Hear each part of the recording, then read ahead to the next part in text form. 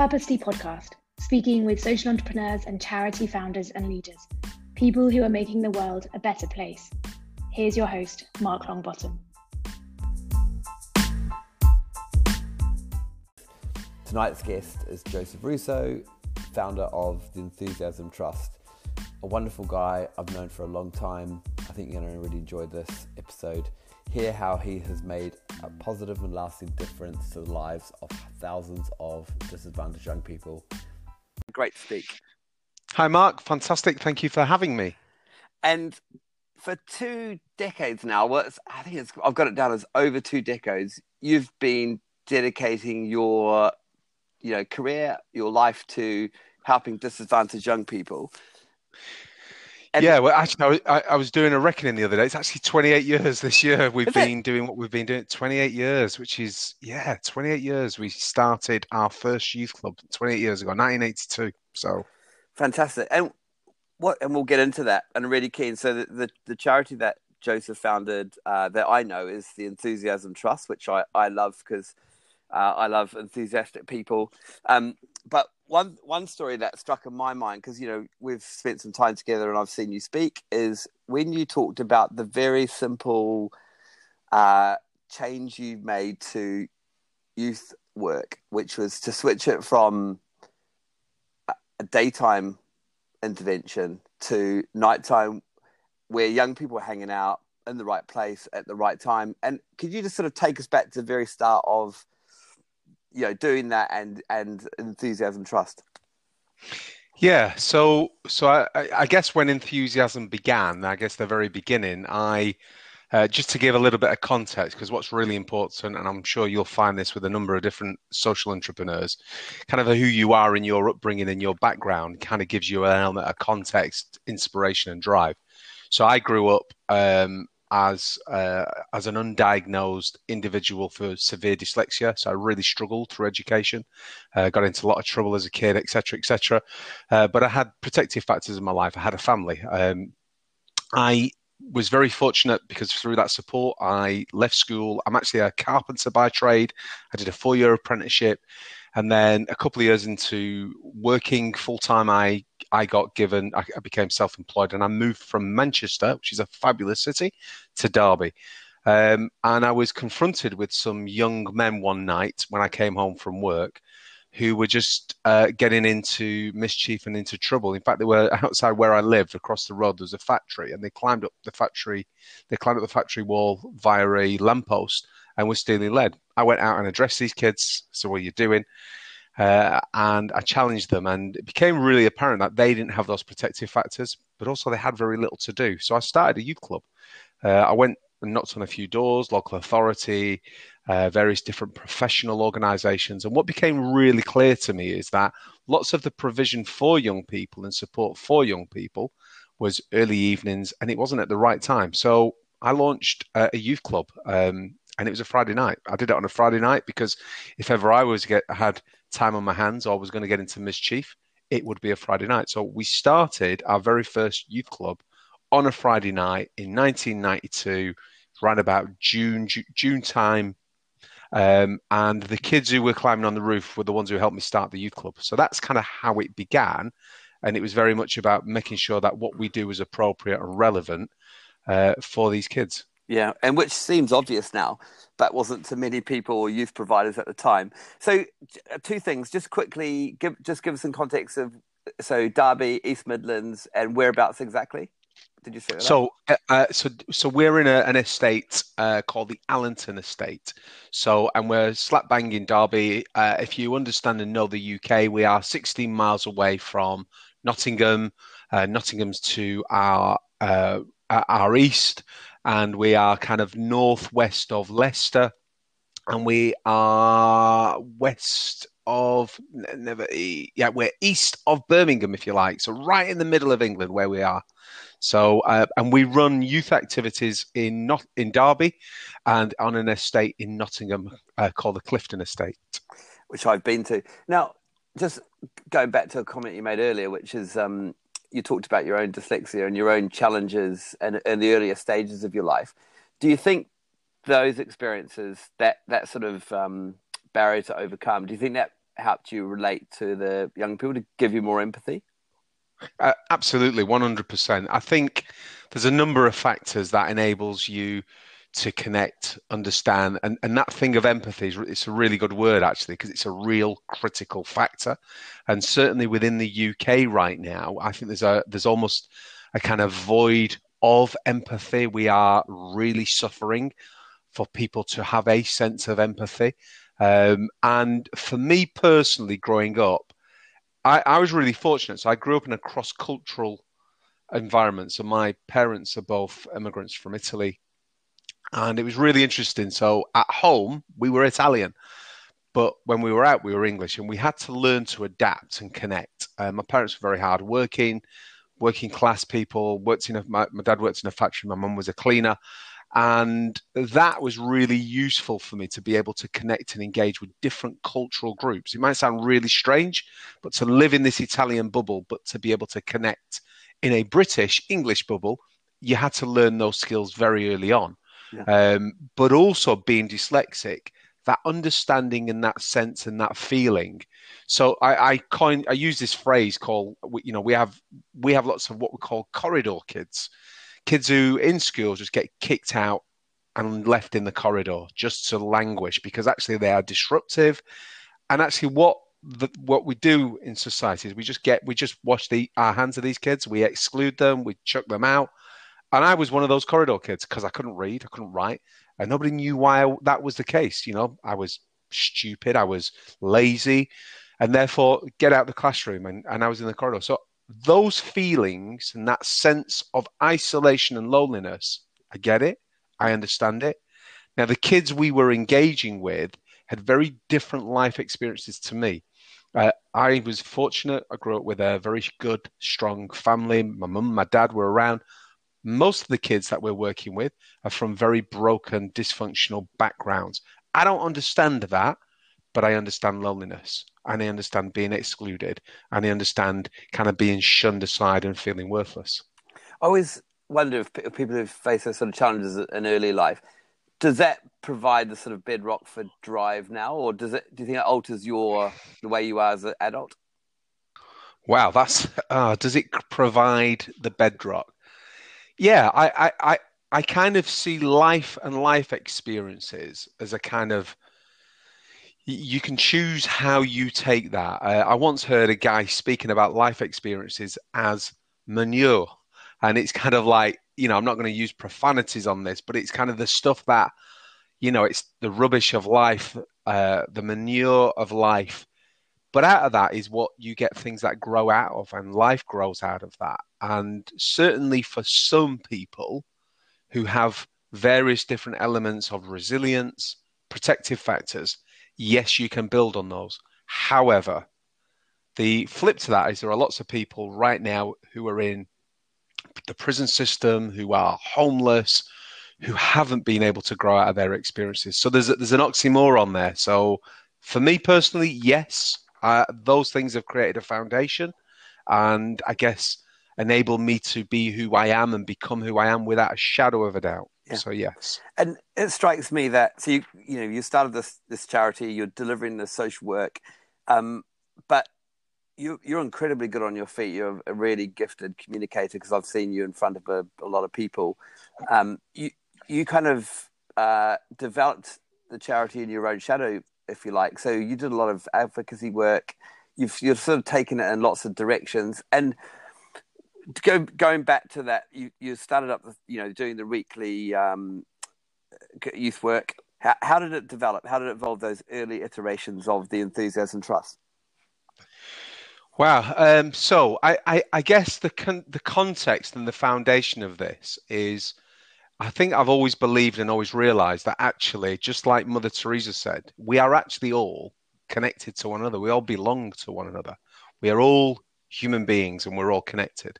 And therefore, actually, what we should be doing is showing that element of love, compassion, opportunity to each other.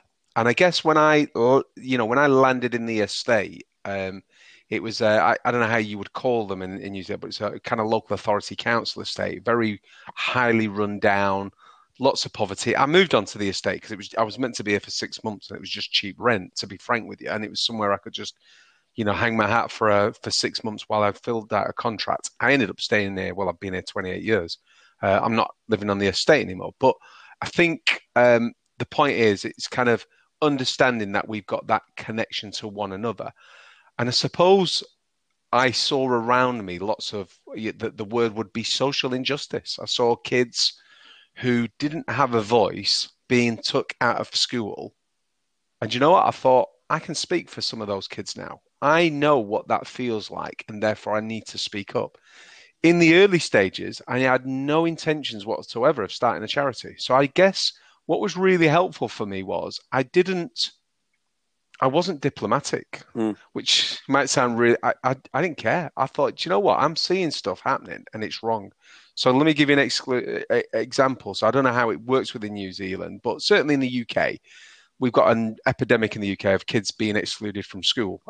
If you get excluded from school, various different reasons, there's all sorts of stuff. Schools are certainly in the UK are run almost like factories and businesses now. And it's almost like if you're getting in the way, we'll get rid of you. Now, the danger is those kids who get excluded, the statistics show that if you're a boy, you are 90% chance, you increased by chance of ending up within the prison, within the criminal justice system. If you're a girl, 70%. And in my area, we saw kids being excluded.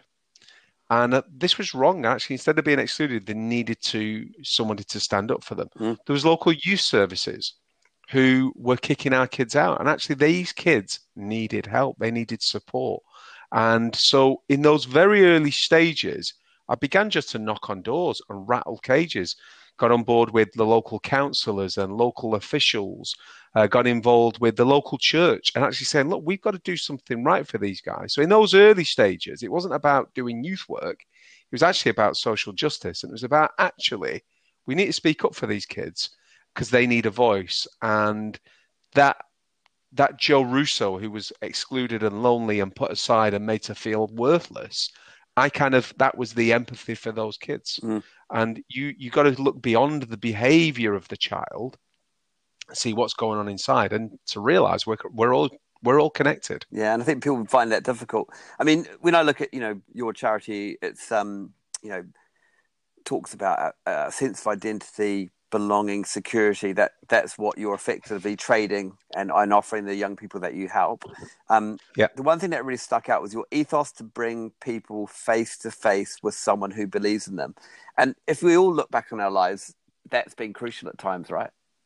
Yeah, absolutely. And that was the critical factor for me.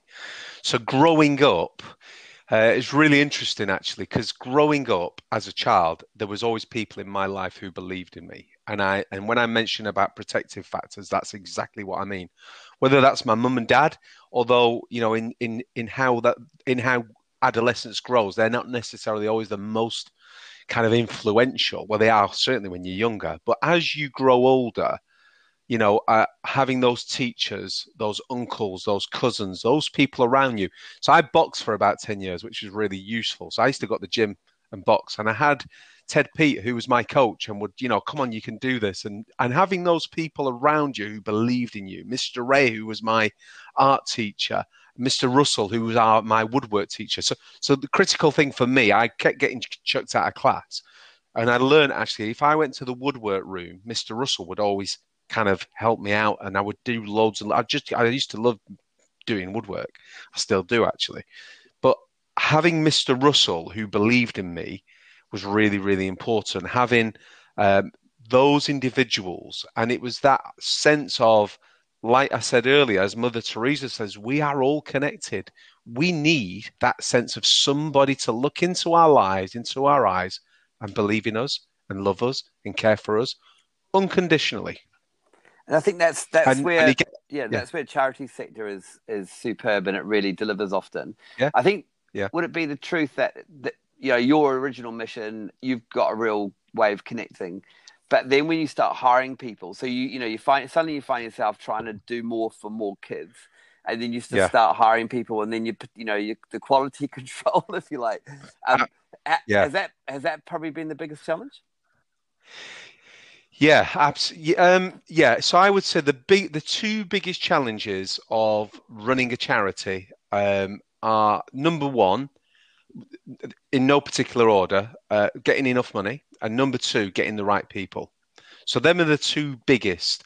The third, which he kind of links into that, is making sure that you don't drift off your mission. And that is often linked to the money situation because sometimes going for the right money means you've got to drift off your mission. And without a doubt, the number one biggest, most difficult factor is getting the right people and the people to do what we need to do. So when we first started, I have no qualifications. I thought, actually, we got our first pot of money and funding. And we said, great, let's get someone from university who's got a degree in youth work. Wow, what a disaster.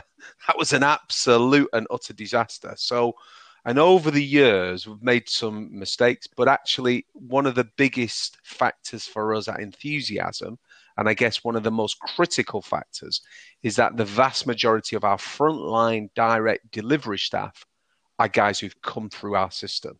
So at the moment, our head chief mentor is Carlos Dabru. So Carlos is now, I think he's about 26 years old. He came to us as an 11-year-old coming to youth club. From 11 to 14, he was, just normal drifting. At 14, got very involved in the gangs. Not in a high level particularly, but he was involved in on the fringes and the peripheries, was excluded from school. Again, Carlos, severely dyslexic. At the age of 17, 18, we started to work with him in a mentoring capacity. And he's now a senior mentor. He kind of did an apprenticeship. He's done a few different bits and bobs, but he's now our senior mentor. When you have someone like Carlos, we have another young man who, during lockdown, has gone through, or prior to lockdown, has been through some horrific situations of exploitation, drug trafficking, etc., etc. A teenage boy. And it was really important that we tried to keep connection with this young man. Carlos has seen and visited this kid and often picked this child up within the context of what we can and can't do and social distance and everything. Carlos can do things that other people can't. He's not great at writing reports. He's not great, but what he is great at is connecting. And Carlos is one of many, many stories that we have of young people who've come through the system. And again, it's about investing in the community because no kid can turn to Carlos and say, you don't know what it feels like to live around here and to go through what I've gone through, because he has done. Yeah, because I think that strikes a chord with me, actually, in terms of, the Joseph Russo I know. Initially, it was reactive. You were delivering these diversionary kind of sessions, but actually, I remember you quickly turning to, but what next? What you raise, because the thing of raising aspirations is you've got to then try and connect those aspirations with something meaningful, and would that be fair? That would be the middle part of your focus that started to become. Yeah, without a doubt, I think it's really interesting because when you're at the, at the whim of governments, there's various different things. I was chatting with another guy yesterday who leads a charity in London, a charity called Lifeline, great charity, a guy called Nathan Singleton. And he was saying on the horizon, it's all going to be about NEET. For those of you who don't know what NEET means, it stands for Not in Education, Employment or Training. And because we've got a major recession factor in the UK,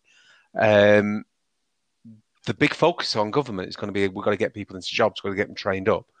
And that's what often happens. Now, it's really interesting. You've got to deal with all of the other issues around that young person before you can actually deal with the job issues. But actually, those factors of getting a job, getting stability, self-esteem are really, really critical.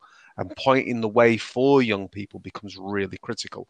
But it's more than just getting the job. It is about connection. It is about dealing with some of the stuff that has gone on in your life and the traumas and the difficulties.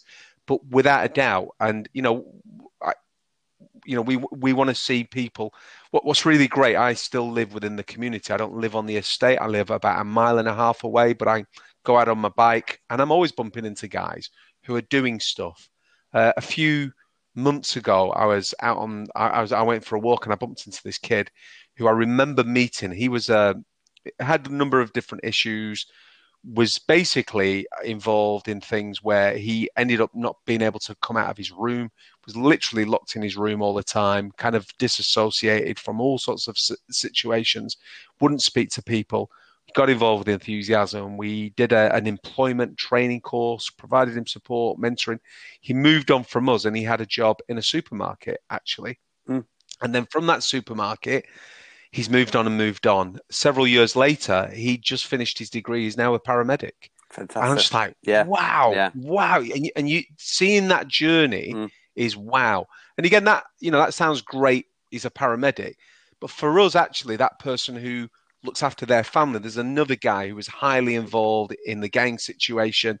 He now works on the roads. He's digging up roads up and down the country, and I bump into him on a regular basis. His last prison stint was he spent time. He was arrested as a 15-year-old child with a shotgun in the back of a taxi. Believe it or not, he was transporting a shotgun across the town.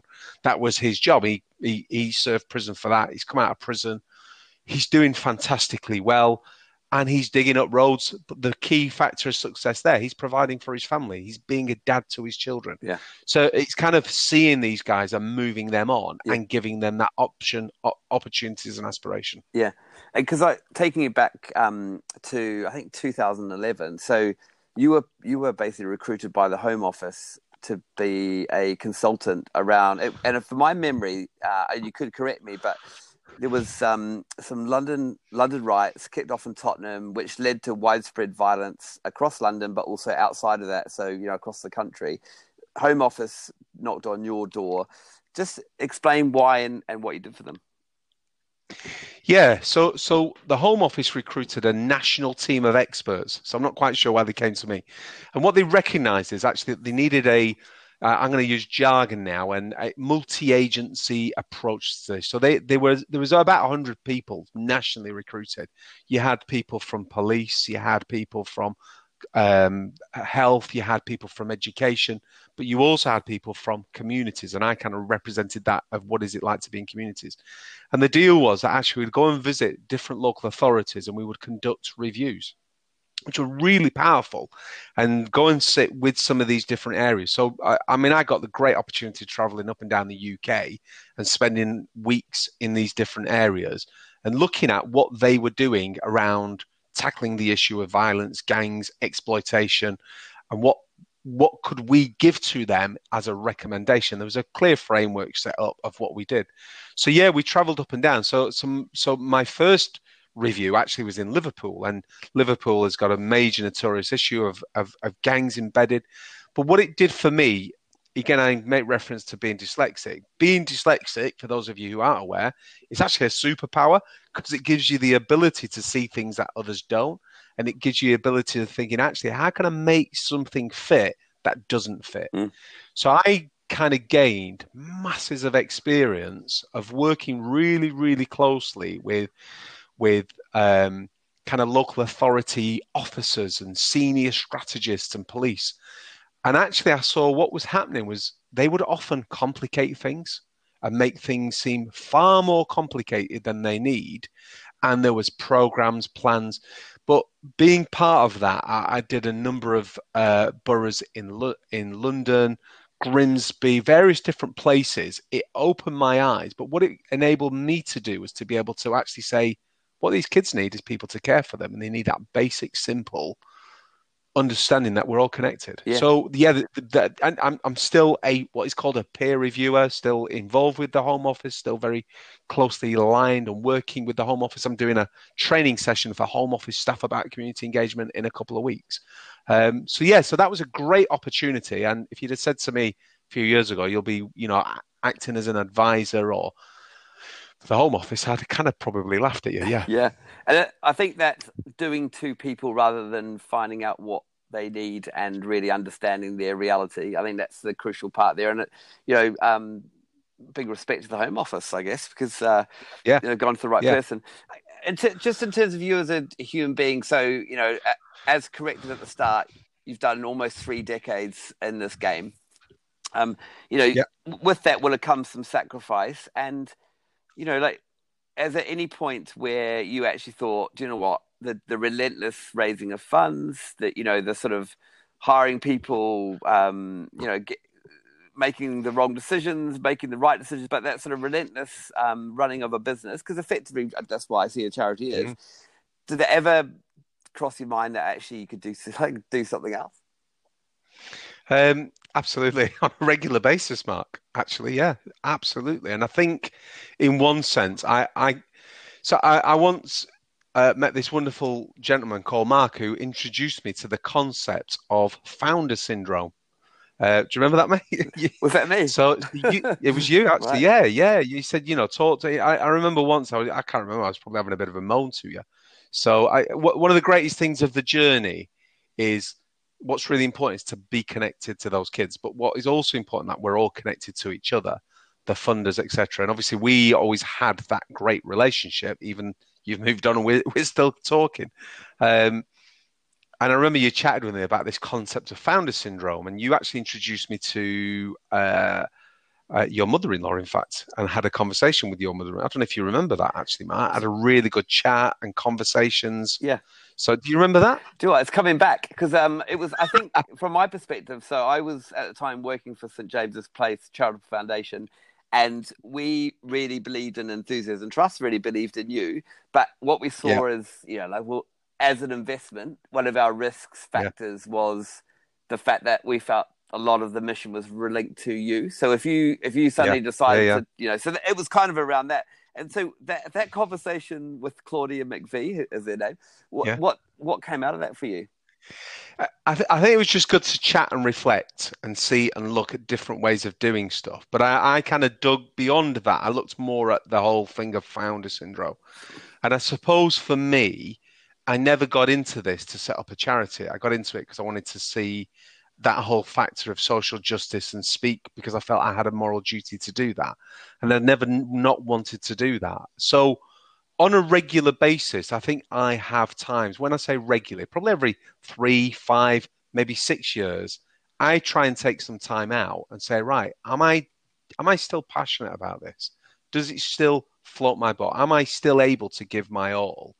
So I go through those spells and those stages. And the reason I do that is because I think the greatest barrier for young people in what we do are people who are doing jobs who aren't passionate about what they do.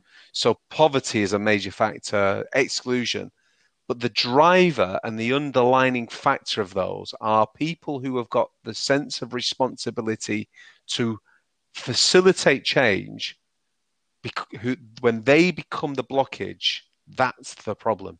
So I guess that's what I'm always constantly fighting, and therefore I don't want to be fighting myself. So I'm always asking myself that question.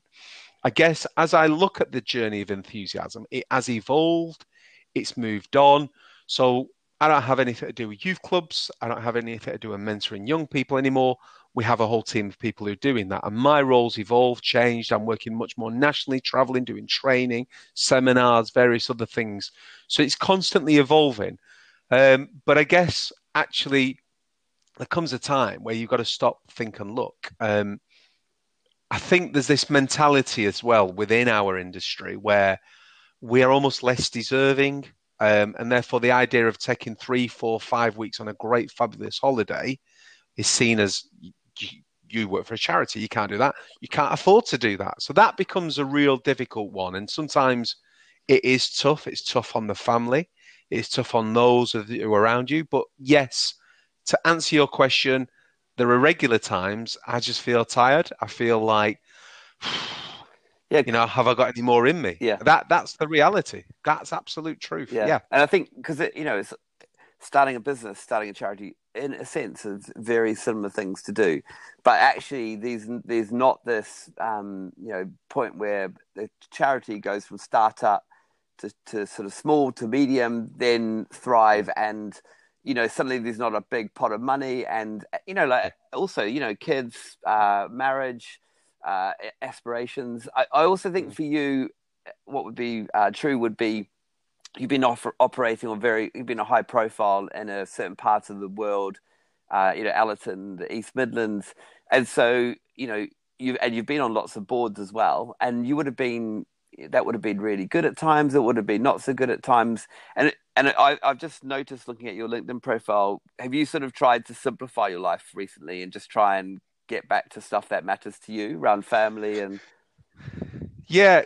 I think it's been, yeah. So I think sometimes life can become too complicated and complex, and it becomes too messy, and there's too many things going on. I'm very, if you came into my office, because of my dyslexia and all the rest, I'm a bit kind of, everything has to be clear, clean, and free. And I guess I got to a point where I was on so many boards, so many different things, and I was going from left to right and here and everywhere. So I've actually took a step back from all of that. So interesting that you noticed that, Matt. And it's almost right. What am I doing? Where am I going? In fact, not yesterday, on Tuesday, I was with a guy who I meet regularly. One of the reasons I was in London. He's a fabulous human being, a guy called Steve Chalk, who's the founder of a massive multi-million-pound charity in the UK called Oasis. They have 50 schools. He's got lots of stuff. And just spending some time with him saying, look, Steve, just making sure that that fire doesn't go out and that I've got time, but also looking at what is on the horizon. What's really exciting is we're kind of working on a joint project together to look at setting up the very first secure academy in the UK. So what that means is, in basic layman's term, we've got prisons in the UK. Britain has more children in prison than most of Europe, and probably more than lots of Western world countries. We put kids in jail. When you put them in jail, you're just creating it doesn't work. It just does not work. And I've worked with kids. So how can we create something, a youth prison, inverted commas, which isn't a prison? And so Oasis have got the contract to do that, hopefully launch in the next couple of years. So speaking to Steve, how can we take my experience? Because again, what we're doing is we're trying to prevent kids going to jail in the first place. We're working with lots of kids who come in and out the criminal justice system. I still mentor a gentleman who's serving a life sentence for ordering a shooting. So we're very, very much involved in that criminal justice element. And what can we do to design something different? So cutting a long story short, I'm kind of taking a bit of a step back, looking at that. I'm 51 years old.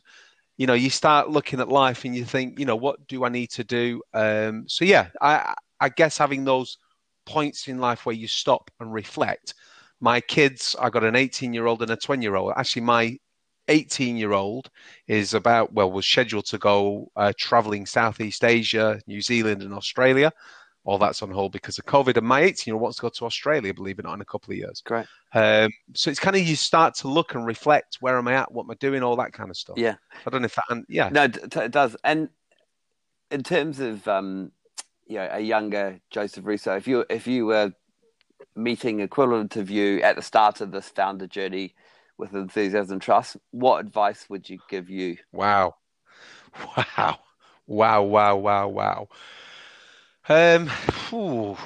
That's a really challenging question. I think it would be kind to yourself. I think it would be don't take your wife for granted. That they would be the two biggies, which is kind of a bit heavy, isn't it? Probably.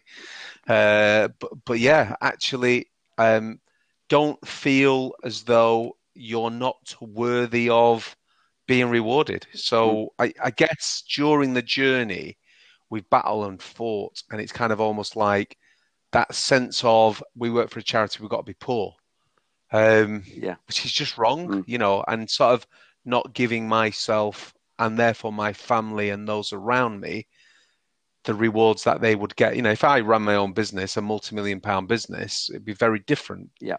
Which I do run a business. Yeah. With all the pressures and strains. Yeah. So be kind to yourself. Don't take your wife for granted, and invest. I'm a great dad. I have no doubts on that. I've spent lots of time with my kids. I've never neglected my kids. Always invested. But I guess there's things I could have done better and more. I probably could have been easier on myself, took more holidays. Yeah. And, as we move to sort of wrapping up, if you were, Boris Johnson, if you were in charge of even your local authority, in terms of support of young people or solutions for young people in terms of facing up to, poverty, stuff around social media, which is very different from when you first started Enthusiasm Trust, isn't it?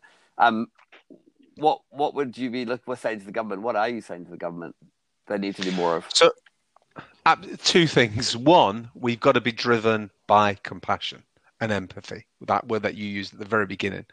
So within the UK and around a lot of what we're talking about at the moment, there's a lot of things about what we called trauma-informed adverse childhood experiences. I don't know if that's something that's hitting your radar very much in New Zealand, Mark, but this whole aspect about as you grow up as a child, the things that go on in your life will affect who you are and affect your emotional ability. It affects the growth and the development of your brain. So if you grow up in a household where there's domestic violence, where there's poverty, if you grow up in a household where you've seen abuse and so on, it shapes your life. And actually, the only way that you can tackle some of that is not by using kind of punishment, but actually we need to be looking at nurture, we need to be looking at kindness, and we need to be looking at inclusion. That's what we need to be doing. We need to be compassion driven completely, not target driven, not driven by you of being naughty, you're going to get excluded. We've got to be driven by compassion and see the person. As Mother Teresa said, we're all connected to each other. But I'd want us to push back those parameters of compassion, and so that they were far more inclusive and we didn't leave people on the outside of compassion. That's what I would be saying to government. That's what we are saying. Actually, there's no point in running a program if it isn't embedded in compassion. Love is the key to making this work and change and bringing about that transformation that young people need. It's what you needed as a kid. It's what I needed as a kid. It's what every single kid across the UK. So that would be the first part. And the second part is this takes time. And it's not a journey of A to B. It's a journey that's all over the place.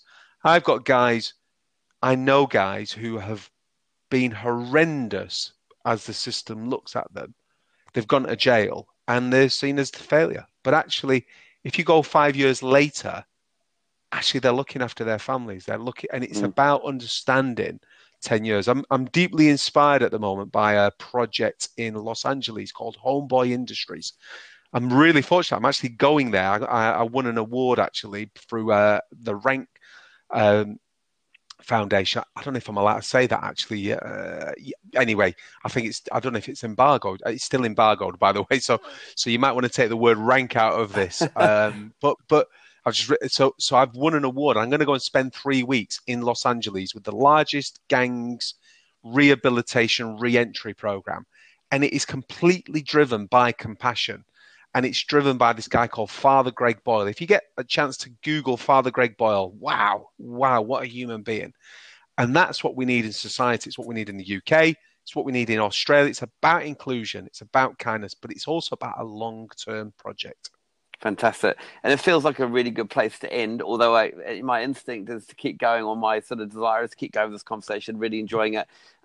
In terms of, we've talked about funding always being an issue, and I think government funding for charities is vital at this time of a pandemic. But actually, the crucial thing about voluntary funding or funding from the public is that it keeps charities independent, and they can then keep the government, hold them to account as well. So in terms of supporting Enthusiasm Trust, how does one do that? How do they get a hold of you? Is there a URL that they visit?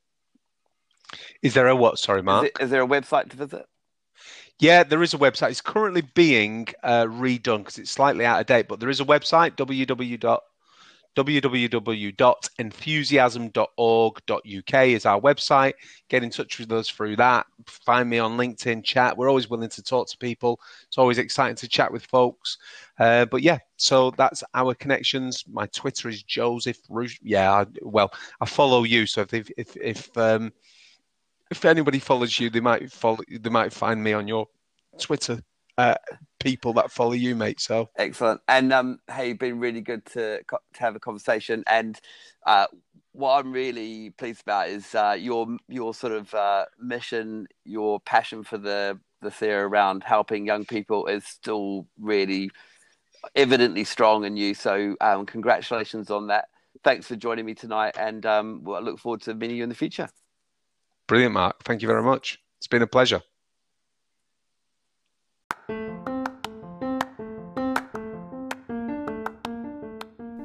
Massive thank you for listening tonight.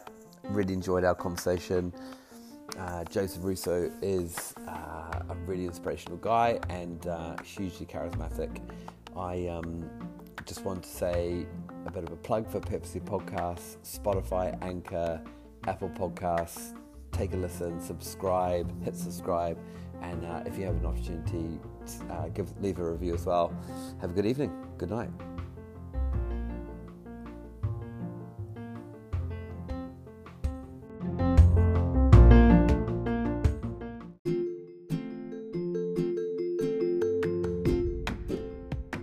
Thanks for listening to Purposely Podcast.